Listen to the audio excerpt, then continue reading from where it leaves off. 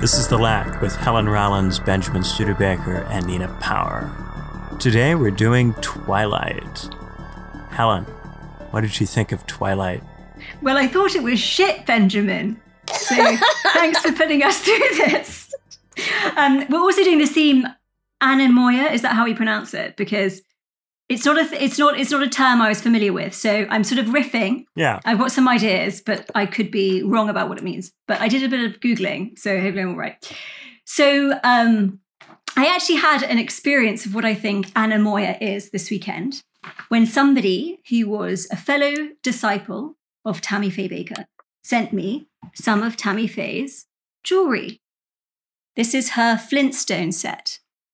It is actually like cavemen spear shape rocks. And I have such a crazy fascination with this woman. I think she's like a Jesus for that era. Mistaken, obviously very flawed, but everyone's flawed, including Jesus. And I won't go into that there, but I'm a massive fan of her. But wearing this jewelry, or getting scented, it really took me into this little portal, this nostalgic experience for the kitschness of the 80s. And I also got sent one of her handwritten letters and got a real flavour of her spirit and the era in which she lived. I was thinking about when we make films, often we make films inspired by reality or about reality, telling stories about things that have happened or things we imagine might have happened or we would like to have happened or we think will be a good vehicle to convey some ideas. And so we become very nosy about other things. I think I'm quite a nosy person. And I think maybe nosiness is related to this term of anemoia, looking into a time or a moment that we were never part of, but that speaks to us in some way.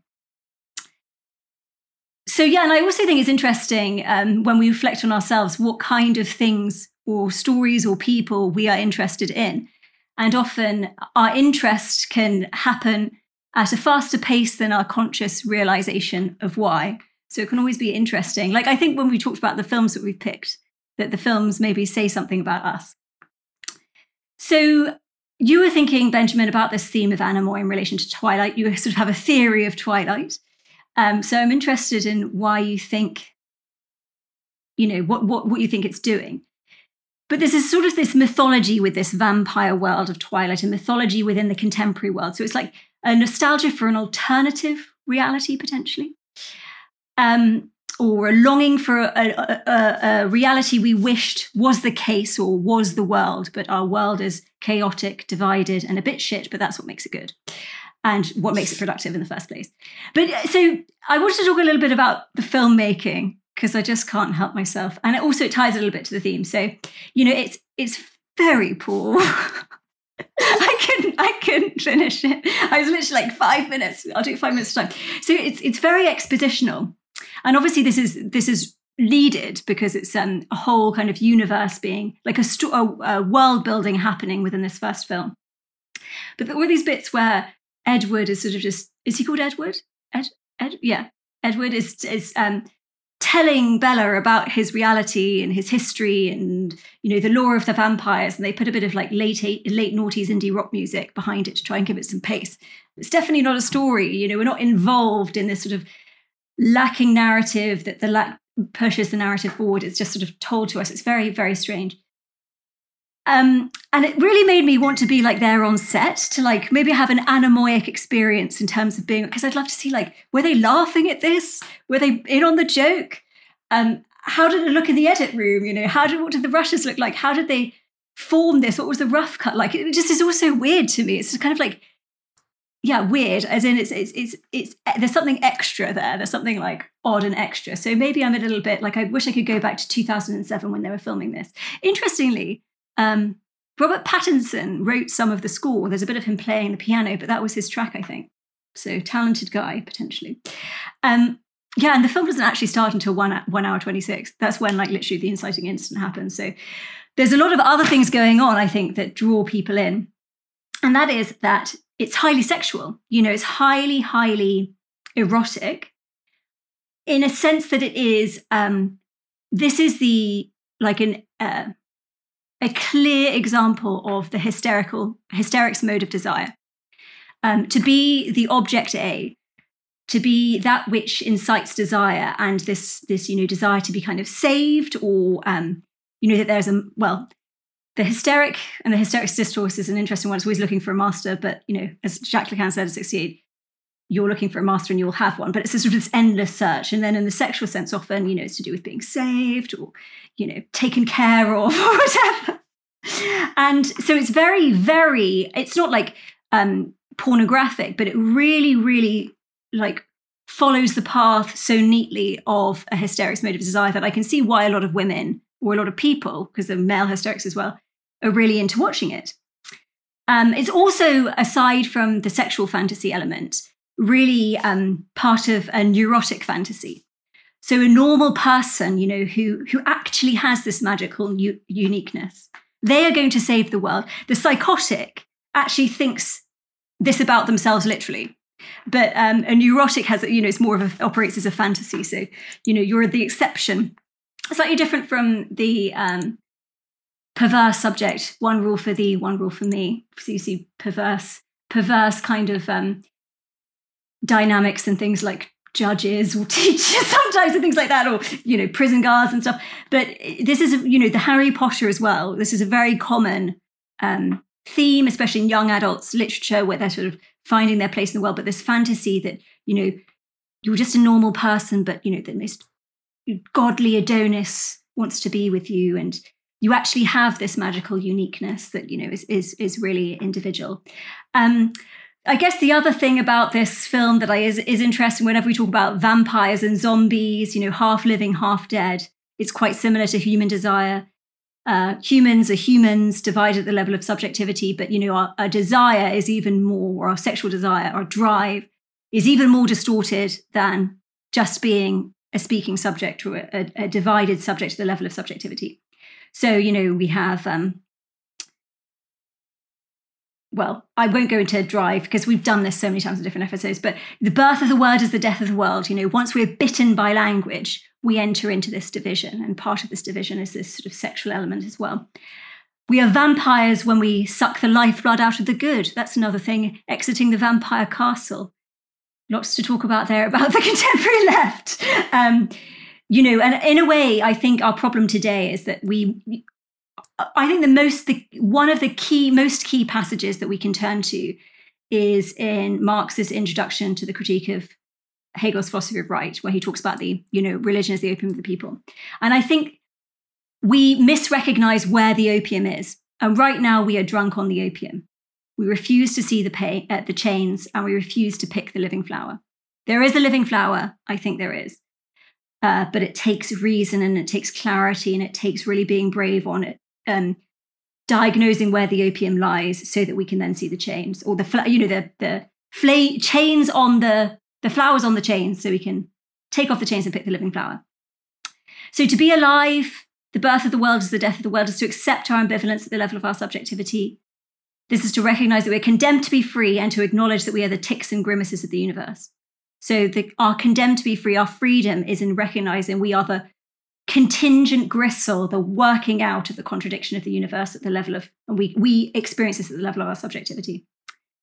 It's interesting as well, Edwards accepts that he is a killer. He's the most dangerous predator in the world. I mean, I guess there's an element of truth to that, with humans as well. I don't think that's not necessarily true. Obviously, we destroy, but we also create.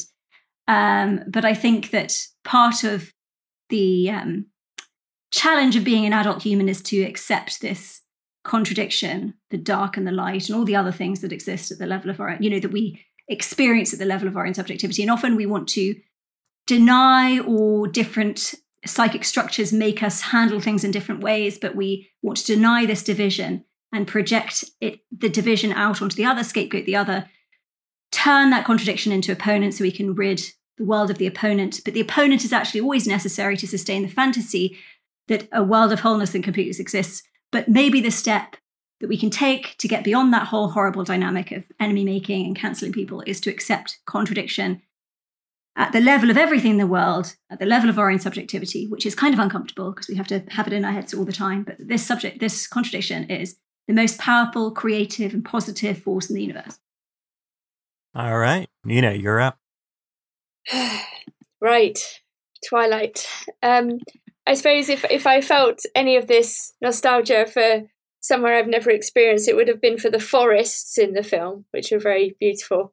But other than that, well, I must admit, I started watching it about halfway through on 1.5 speed just to get it over with, which made the jumping bits even funnier because when he does these little fast movements, they were even faster, and it sort of added a layer of even more absurdity to it. But I must admit, my reaction to this film, it reminds me of other films from when I was a teenager. First among them would be Edward Scissorhands, which is also about the impossibility of desire, which is to say that, this creature that cannot have sex with also very similar looking, young, pale, white Winona Ryder is very similar kind of character.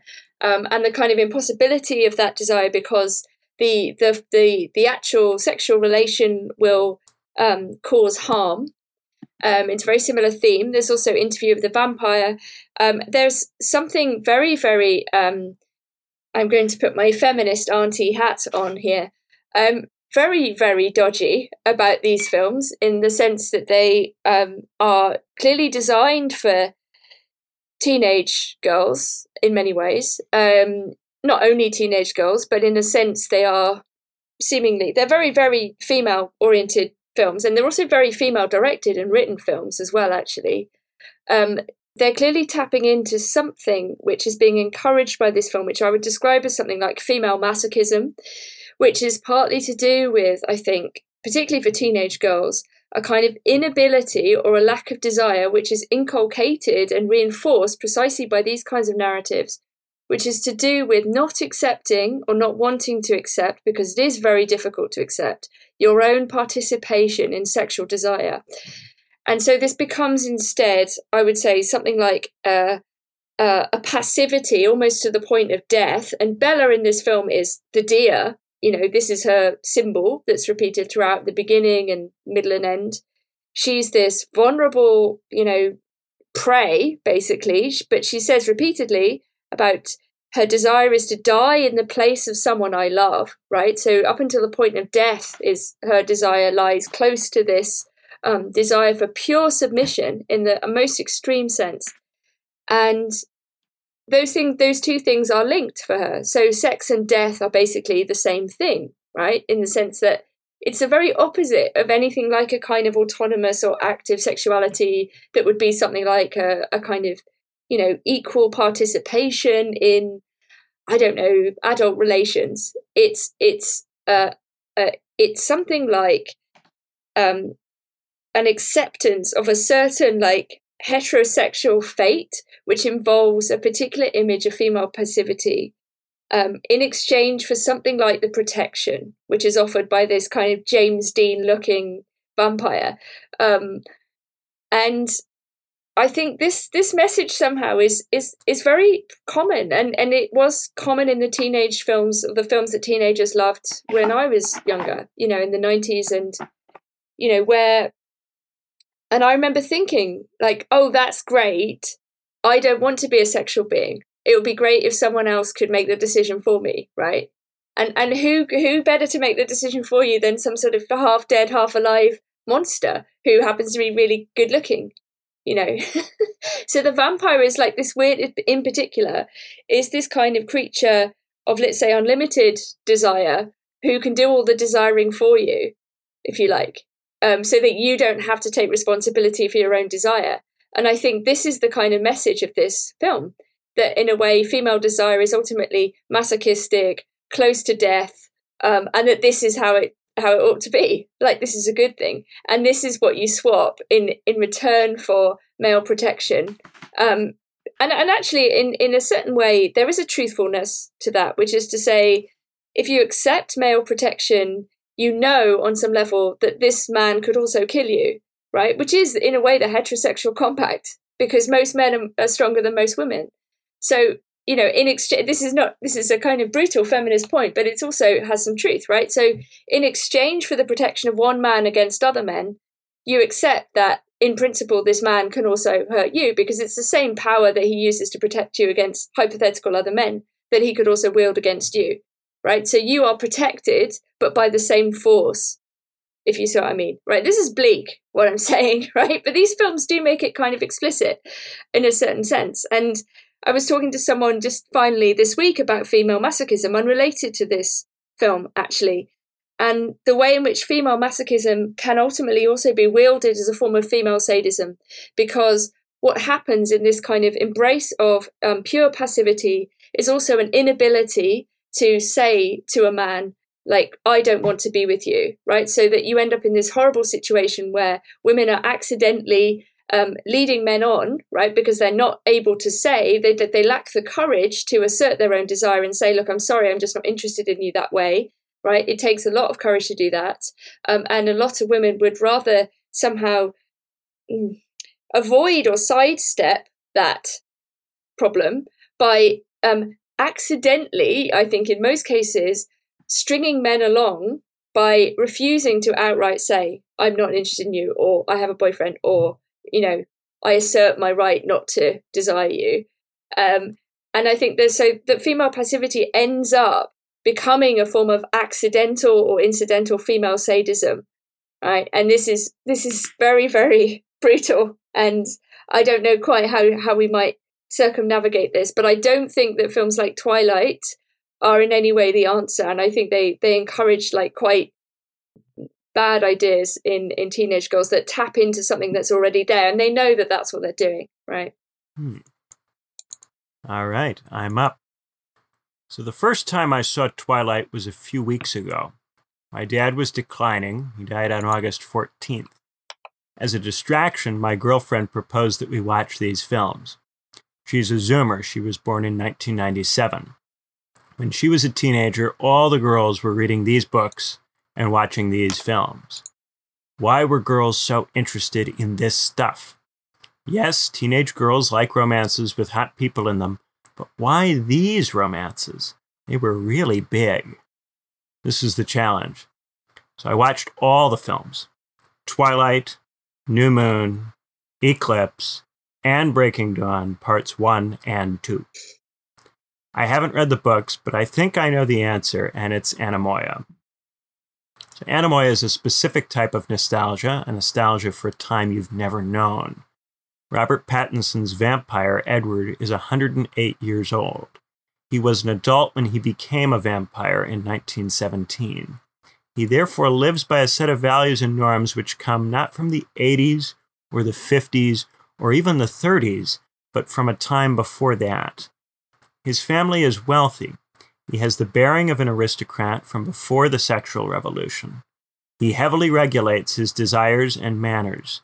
He refrains from drinking human blood for moral reasons. He feeds on animals, even though their blood is less satisfying. This creates a dynamic in which it is Bella, not Edward, who pushes for premarital sex. Edward feels premarital sex is wrong, and he fears hurting her. Bella is also the one who wants to be bitten, the one who wants to be a vampire. Edward thinks vampires are an abomination. He does not want to destroy Bella's soul by turning her into a monster. Bella's relationship with Edward is, of course, contrasted with her relationship with the werewolf, Jacob. Jacob is Bella's age. He only recently became a werewolf. He's conventionally masculine in a pushy, unrestrained way. Jacob gets angry when Bella resists his advances. He gives her kisses she doesn't want, and she punches him in the face. He constantly compares himself to Edward, boasting about how warm his body is, how there's real blood pumping through his veins. The rejection of Jacob in favor of Edward is never complete or total. Jacob remains Bella's friend throughout the films, but he just cannot compete with Edward, with the traditions which Edward represents. The superficial critique of these movies is that they're conservative. Edward is a vampire, but that's okay because he conducts himself as a Christian. The films launder Christian ideas through a satanic vamp aesthetic. They look gritty and gray and morally complicated, but they're propaganda for Victorian values. But there's a more interesting question. Why were Zoomer girls fixated on Christian masculinity? It's not as if these Zoomer teens were religious types. Statistically, Zoomers are even less likely to go to church than millennials. I think it's because of Edward's restraint. Because Edward does not pursue Bella, Bella is free to pursue him. She can explore and express her sexuality because Edward will resist it. Jacob takes such expressions as invitations.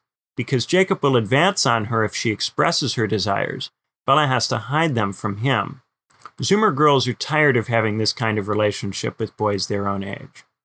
But Zoomer girls are not Victorian women. They want to be free to express their sexuality, but they only feel free to express themselves when the men are restrained. In other words, they want to have the sexual revolution without extending it to the men. It's a strange kind of hybrid gender politics where women are sexually progressive while men are so conservative they feel otherworldly. Is there anything wrong with that? I don't think it is a problem in itself. The trouble is that only some of the Zoomer girls want Edward. The girls on Team Jacob like the more contemporary, aggressive kind of masculinity, which Jacob represents. This means that if you're a boy, you're being asked by different girls to go in radically different directions. Sometimes you're supposed to be the restrained, aristocratic vampire, and other times you're supposed to be the aggressive, proletarian werewolf. And because the girls on Team Edward don't feel free to express their sexuality until they're sure you won't try to take advantage, it's hard to figure out who is on which team. The problem isn't that any particular set of romantic norms is wrong or too conservative or too progressive. It's that in the past century, all these sets of norms are breaking down. As they break down, it becomes harder and harder to know what other people want, harder and harder to know what's polite and what's rude. I think Twilight was big because at the time, a lot of people weren't aware that there was a Team Edward. Jacob, played by Taylor Lautner, looks like every hot guy from the early 2000s. He's tan, he has abs, he rides motorcycles, and he gets in fights. Edward is pale and lanky. He wouldn't have been considered conventionally attractive in 2002. The Twilight films helped these girls articulate what they wanted and gave boys another kind of masculinity to project. As a pale, lanky guy with a pompadour, I can't be mad about it. Nice. You do remind me of the idea of like transitional kind of sexual objects. So, you know, this idea that kind of teenage female desire basically often goes from kind of horses to boy bands who are very feminine, you know, then to like real men, right? So you have this kind of trajectory of sort of increasingly safe but slightly wild things. So the horse is often there at the beginning. Like, you must have known horsey girls who had just posters of horses everywhere in this kind of, you know, very weird way. And I never liked horses. I thought they were too...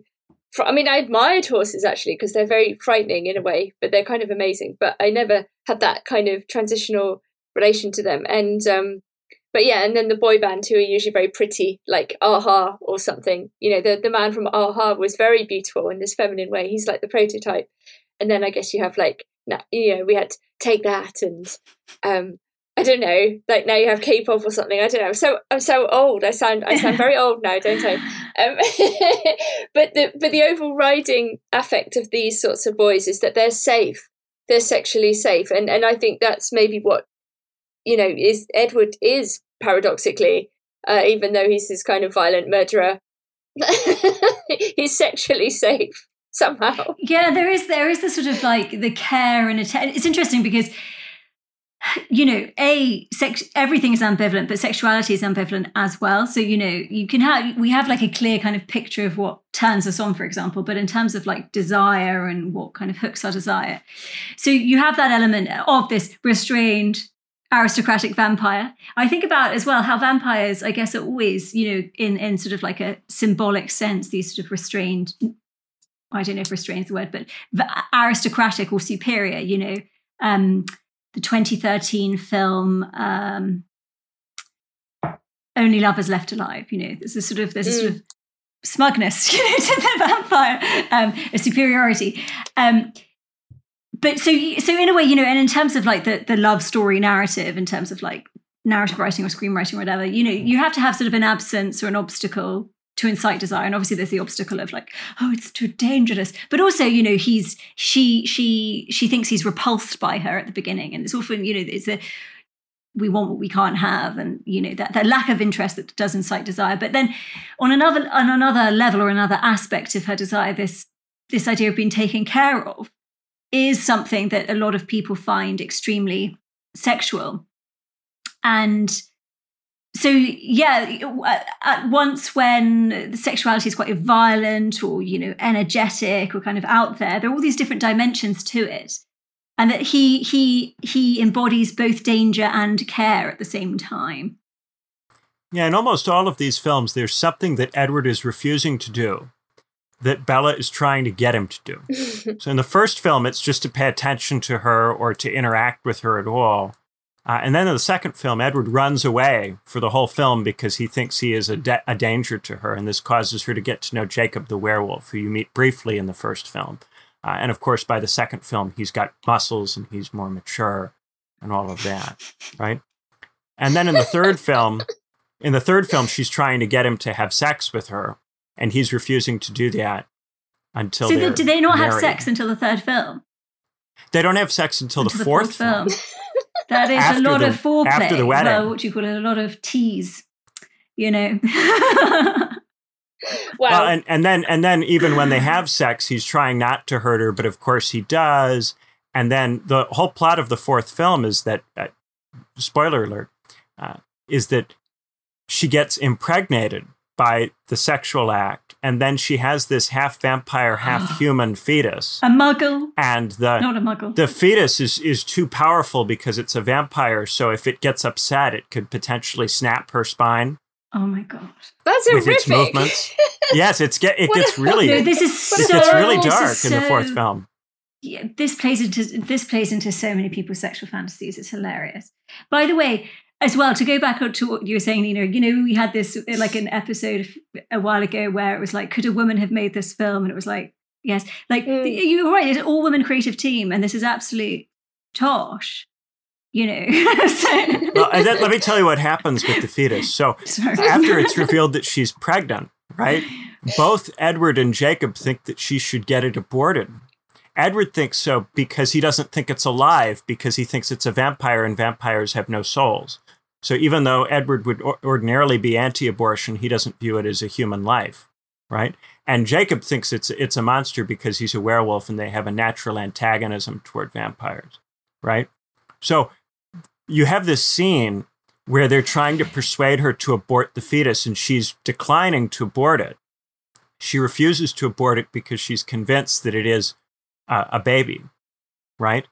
And so the werewolf, Jacob, Edward brings him in because he thinks maybe he can persuade her because Edward has failed. So he brings Jacob in to talk to her, and there's an amazing scene where the werewolf, Jacob, starts, and he's like smiling, and he's like, "So, Bella, I hear that you have this baby. What's up with that? You want to keep it? That's interesting." And then, of course, she says, "Yeah, I want to keep it. I think it's alive." And within about 30 seconds, his mood just turns, and he goes, "It's a monster, Bella. What's wrong with you?" And he just, the whole shtick with the werewolf is that every scene, he's nice for like 30 seconds, and then he gets pissed about something and yells all kinds of abuse at everybody. And this is just kind of, taken as normal. It's what you get when you have Jacob the werewolf, right? You just have this guy who's full of anger all the time. It's fascinating. Fascinating. We were talking last week about the illusion, the patter of poeticism that can lend an appearance of transcendence and connection to essence.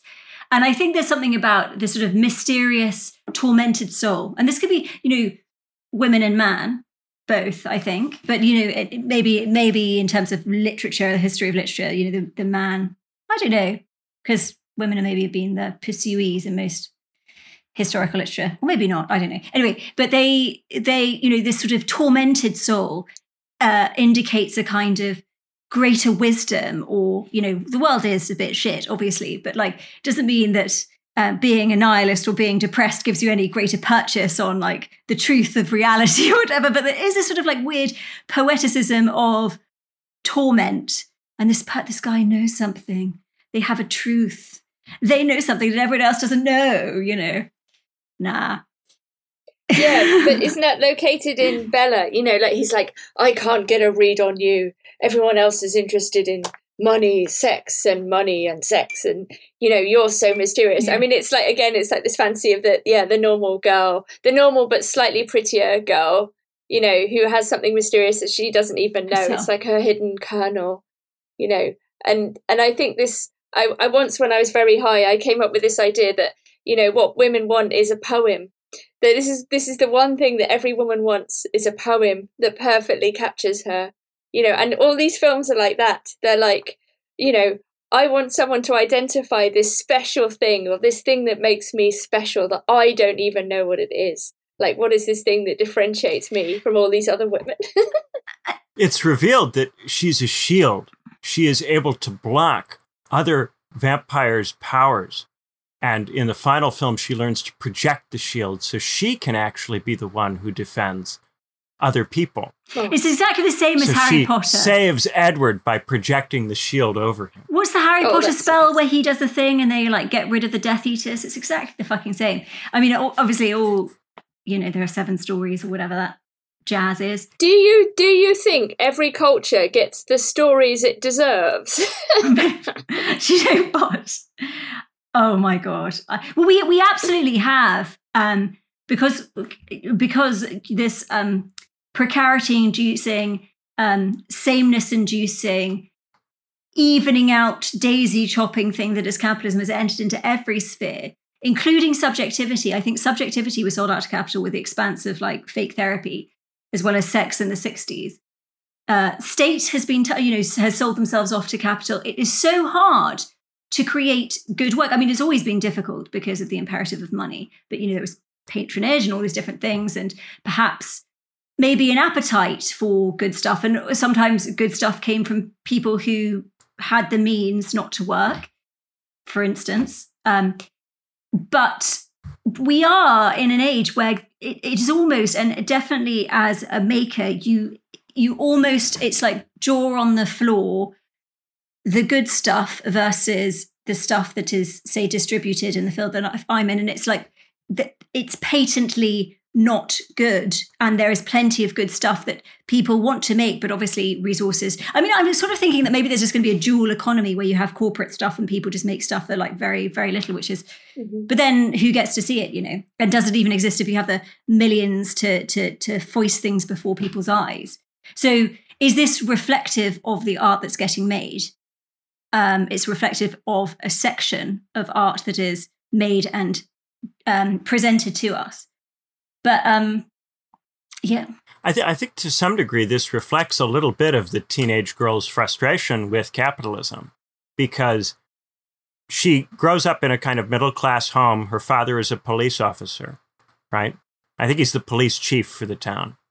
And you have the werewolf is a Native American, so he's an indigenous person who's very embedded in a kind of tribal culture, right? And then the werewolf, the vampire, is this aristocratic kind of old-time European figure. But both of the objects of her interest are not conventionally middle-class, capitalist, professional class, good job kinds of boys. One of them runs around without a shirt with his wolf buddies on the reservation, and the other one is a quasi-European sort of fellow who wouldn't fit in anywhere, really, and hardly fits in that school. Right? Yeah, that's a very good reading. Yeah. So there is, I think, a certain frustration with capitalism that is embedded in this film. Even though, of course, the films have been used to sell an enormous amount of crap. But that's par for the course, that anti-capitalist sentiments are sold back to you. Because this is the right-wing deviation of the left, you know. And this is the trouble. It's like the aesthetics of the left are not enough. The left is an understanding, is a philosophical understanding of the nature of subjectivity, of the nature of the market, and of the nature and how subjectivity and the market are related. And so, yes, we can be, but the sentiment of frustration is perfect as a let's say an audience to sell a solution to the frustration, which is, you know, temporary escape, or that there's let's say an essence to one group or an essence to another group that can be purchased or that can be attained and that can fill the gap of lack. But yeah, I think this is that's a really good reading, and it's a prime example of how you can marketize even a critique of capitalism.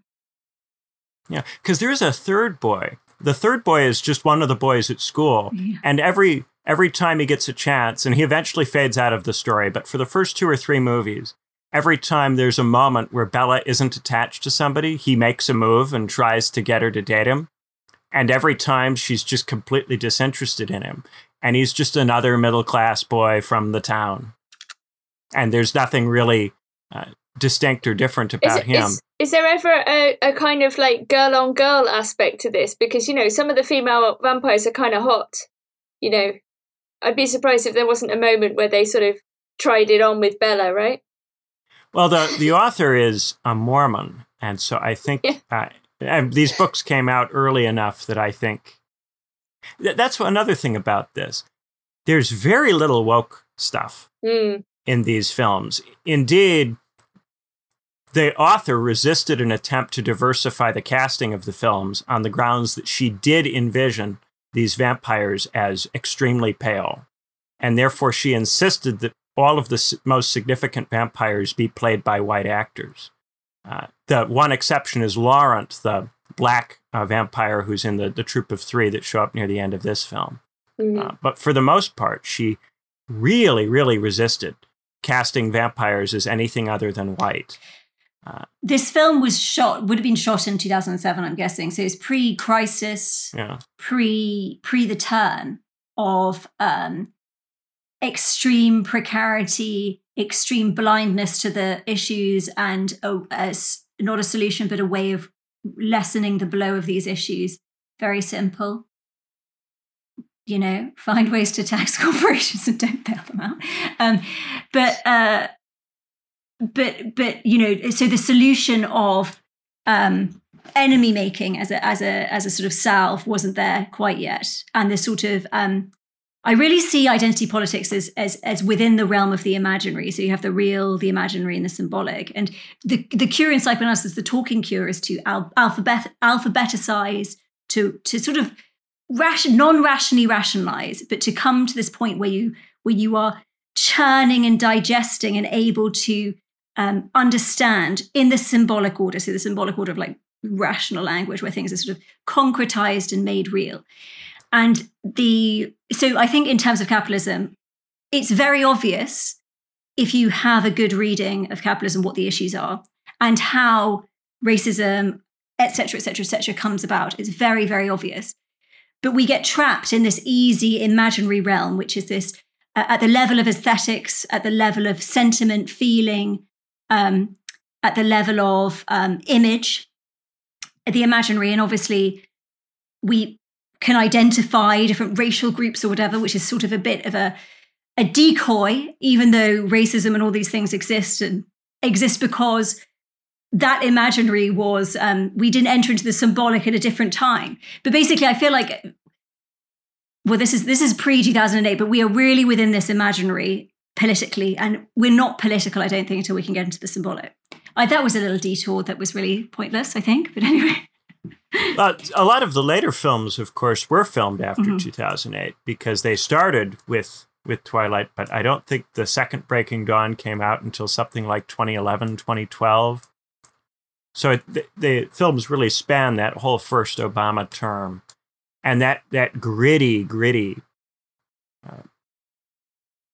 vibe, everything of that period had that. Trying to think. Breaking Bad had that. Game of Thrones, of course, launched in 2011 and was kind of the last of that. And I think there was, in the post 9/11 and especially post 2008 world, a kind of attempt to wrestle with moral gray areas. And I think one of the things that's interesting about these films is how often there are major value decisions. There are major questions that have to be answered, where decisions have to be taken. Do you stay immortal or become a vampire? Do you keep the baby or do you abort it? We do have some questions of value that get asked in these films. Mm-hmm. And looking at the popular cinema of the last few years, there are hardly ever any questions of value asked where characters that are considered good or admirable disagree about those questions. And in these films, the disagreement about what to do with the baby in Breaking Dawn Part 1, where all of your protagonists have very shockingly different views. And they just have an argument about whether to abort this baby in a film. A real proper argument about it. Yeah. Am I crazy, or is that much deeper than anything that's been in a popular movie in several years? Maybe I wouldn't go so far as to say deep, but I haven't seen any of the other films except for this first one. But yeah, no, there is a what would you call a sense of givens. If you're this person, you think this. If you're this person, you're reprehensible. If you're this person, you represent this group and you think that. If this person says this, then they're cancelable. So there is very much an erasure of nuance at an understanding of messiness and division at the level of everybody, and an attempt to project oneness and satisfying categories on the world in a way that I think speaks to the anxiety and precarity of the political and economic situation. But I think you're right. We have less debate than we used to. Another thing, the way that they get to oneness here, the vampires and the werewolves have this natural dislike for one another because the werewolves spawn to defend the tribes from the vampires. That's their reason for being. And they smell terrible to the vampires and all of this. But by the end of the films, the vampires and the werewolves come together over the shared desire of Jacob and Edward to protect Bella. And by the end of the film, the vampire's family has got the werewolves on its side. And it begins with a kind of split in the werewolves where the werewolves decide, some of the werewolves want to defend Bella and others think that Bella is a problem because she's impregnated with this baby. And eventually the werewolf imprints on the fetus. So because he imprints on the fetus, he kind of falls permanently in love with the fetus that has only just been, with the newborn fetus, to the point where he's kind of got this obsessive fixation on the fetus and has to defend the newborn, right? So the werewolf, who has been calling for the abortion of the fetus, as soon as the baby is born, develops this obsession with protecting it. And the other werewolves view this imprinting as a fundamental part of who they are. And they always respect it. If a werewolf is imprinted on someone, then they never touch or harm that person, right? So because Jacob imprints on Bella's newborn, all of the werewolves now will not touch Bella's newborn, and they're compelled to defend the newborn because a member of their pack has imprinted. So from that point forward, the werewolves and the vampires have to work together. And so you have these indigenous people protecting these extremely pale, vaguely European vampires. Sorry.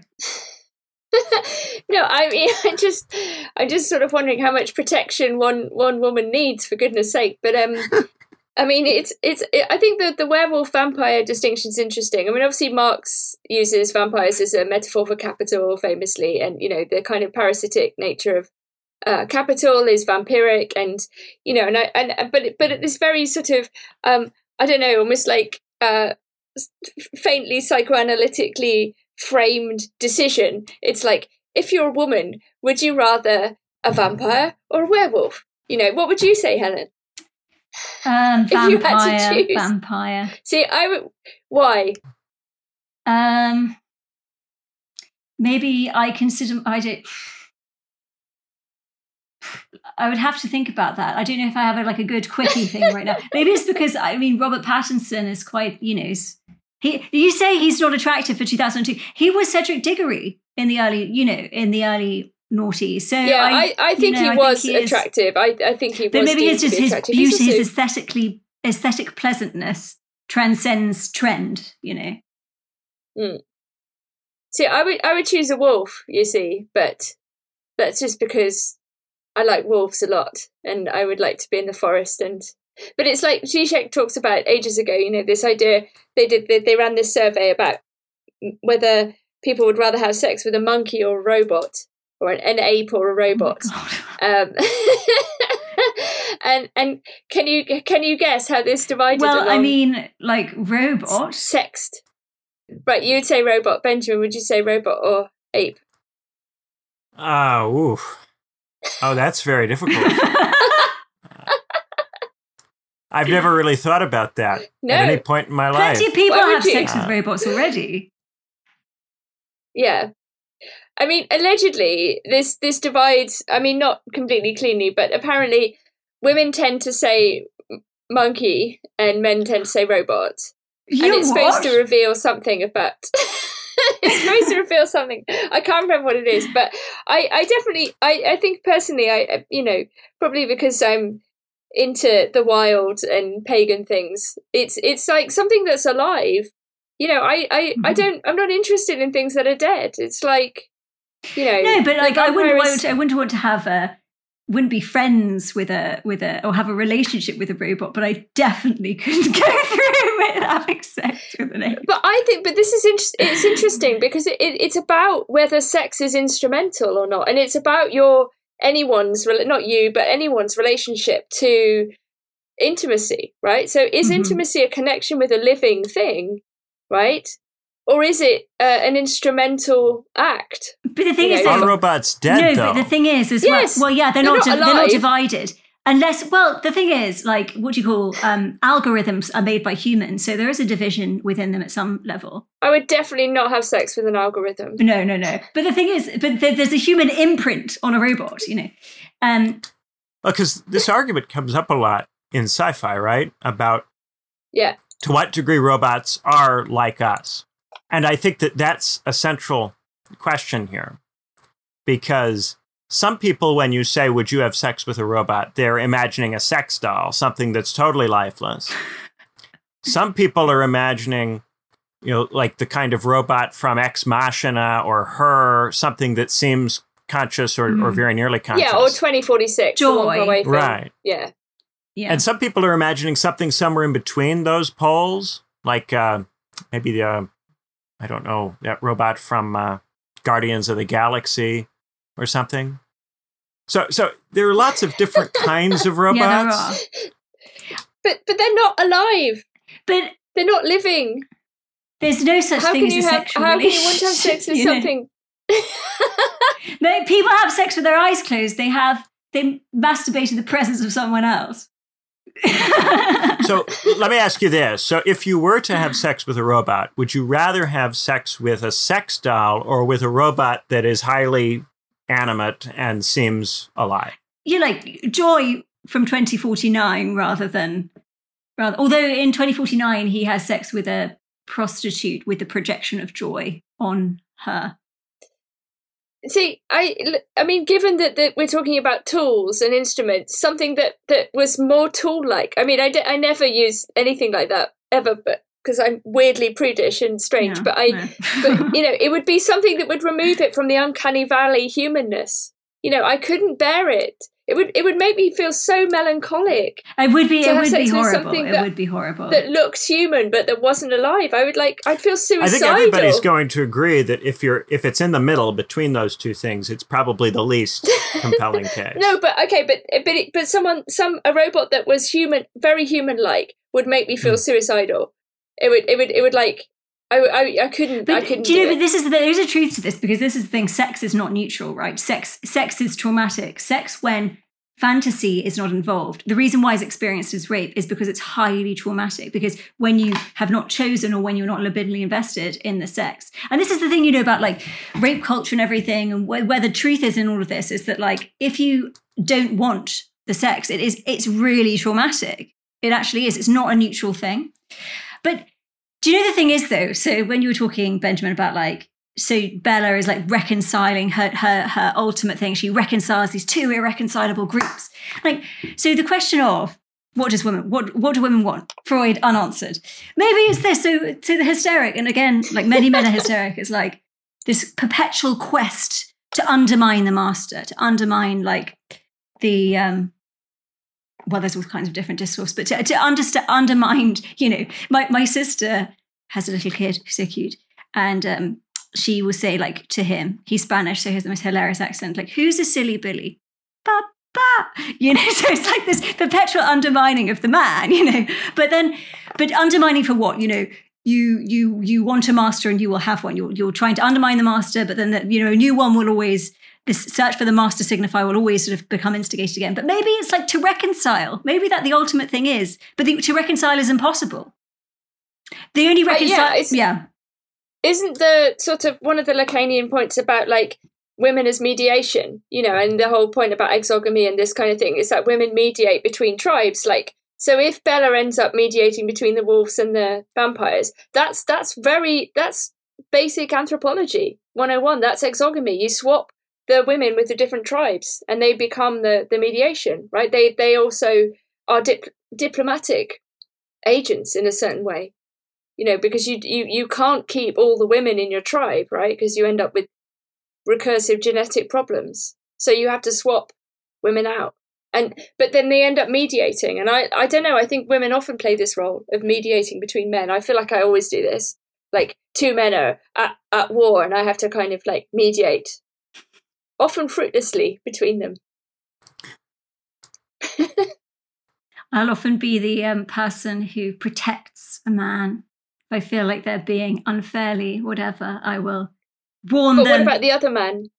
Is this protecting them from another man, or? Well, let's say my ex's work, you know, you'd always get some people who are slightly, you know, people are free to criticize and all this kind of stuff, but you get some people who would have malevolent whatever, and he'll be like, oh, and I'll be like, no, he said this, you can't take it. You know. He doesn't want your protection. No, he doesn't. I think he likes it. I'm sure. That's very sweet. But I can't help but mother, even though I'm not a mother.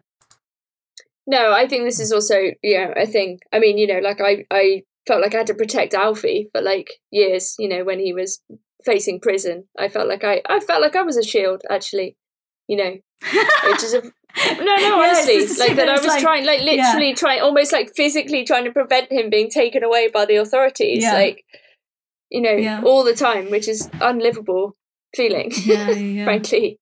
I mean, this is the horrendous, like, and thankless task of the mother is to shield. It's impossible, you know. I think it can drive you. Well, it just drives. I'm sure having children is extremely stressful for this reason. It's an impossible task. You cannot protect them from everything. Yeah. Yeah. And Bella gets very upset at Jacob for imprinting on the newborn daughter because he immediately gives her a nickname because he envisions her entire future in the moment in which he imprints on her and gives her a nickname which he thinks suits her life path. And one of Bella's most upset lines in the film is, "You nickname my daughter?" What's the nickname? After the Loch Ness Monster? Because he calls her Nessie. Are you joking? After the Loch Ness? I'm not joking. Jesus. Yeah, you nicknamed my daughter after the Loch Ness Monster. How did you sit through? So because this one was like 2 hours and something, right? So it's five. Yeah. And what are they called? They're all about that long. So New Moon, which is the Jacob heavy movie because Edward goes away and she seeks comfort in the arms of the werewolf Jacob. And then Eclipse. Does she have sex with the werewolf?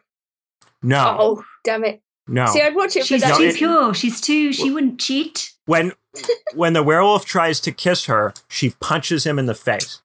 So you treat a bad dog. So she does say, "I'm I can't go on a date with you."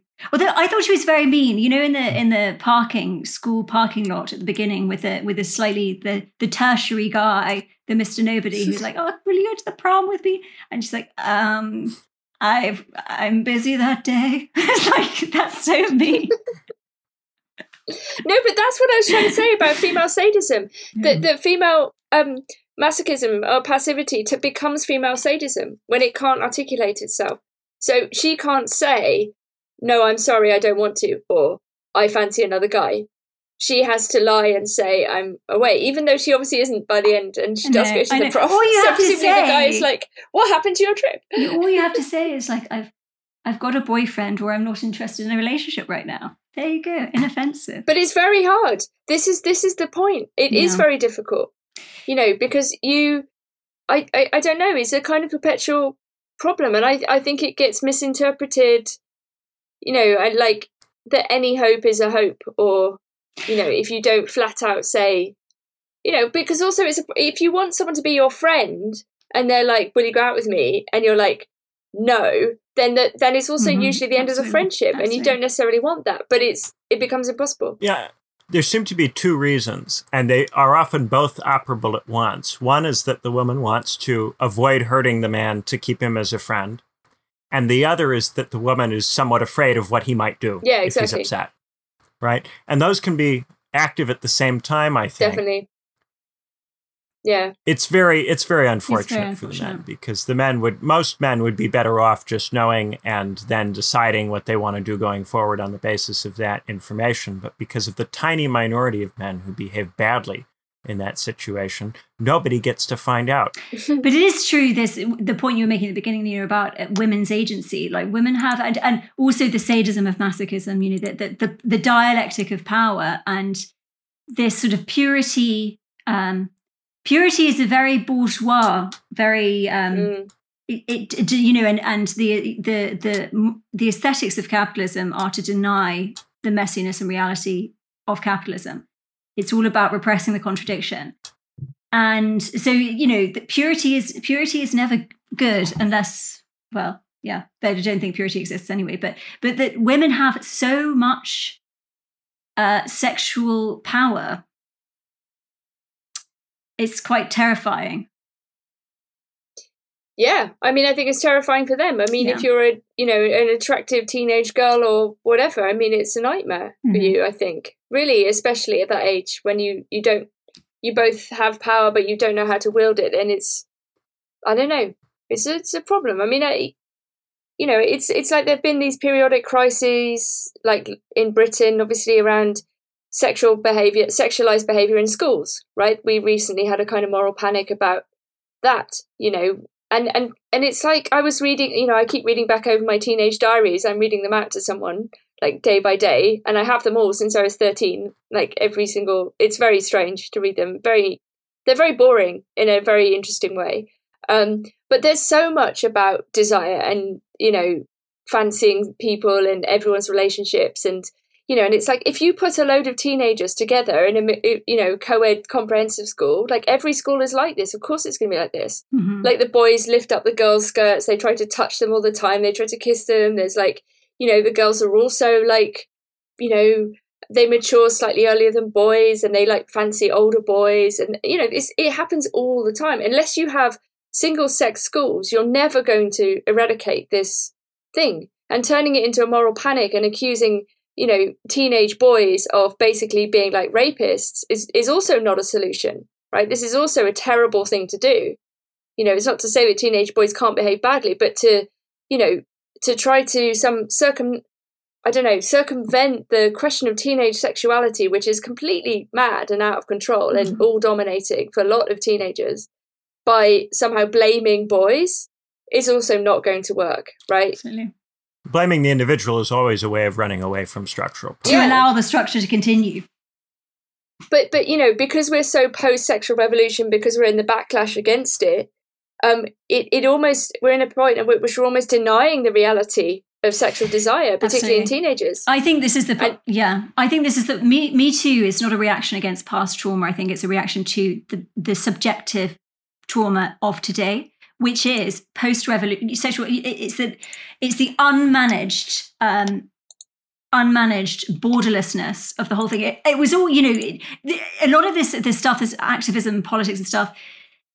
You break down a barrier, which a lot of things need to be changed. Obviously, a lot of past things have got better on many cultural different levels, but you just open it up to the realm of the market if you do not always have a clear vision of what the market is and a universalist politics. If it's particularist, it can always be packaged as a commodity.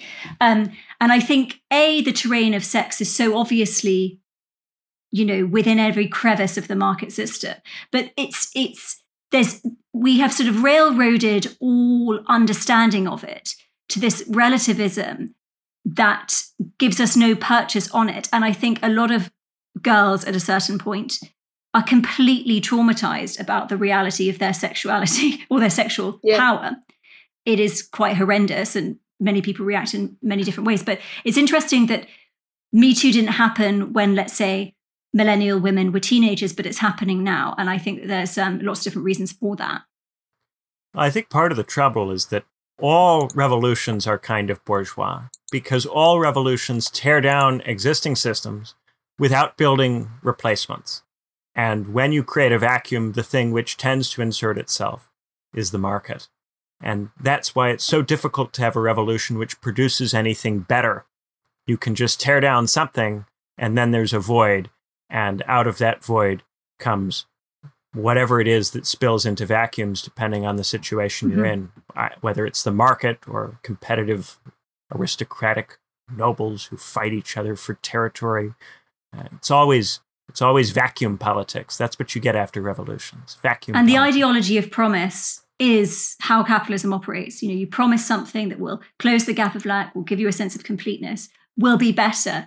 And so, this is exactly why a certain form of aesthetically left politics is always so quickly marketized, because it is a promise. There is no promise beyond ordinary unhappiness, beyond division, beyond the living flower, beyond a sort of ordinary transcendence generated by the contradiction at the heart of everything. All right, so we're going to wrap up because we're at about an hour. So thank you guys so much for listening. Please come and join us on the B-side for the rest of our episode today. That's going to be on Patreon at patreon.com/thelackpodcast. Thank you guys so much for listening and indulging my desire to talk about Twilight. I appreciate it. And have a wonderful rest of the day. Bye-bye. Bye.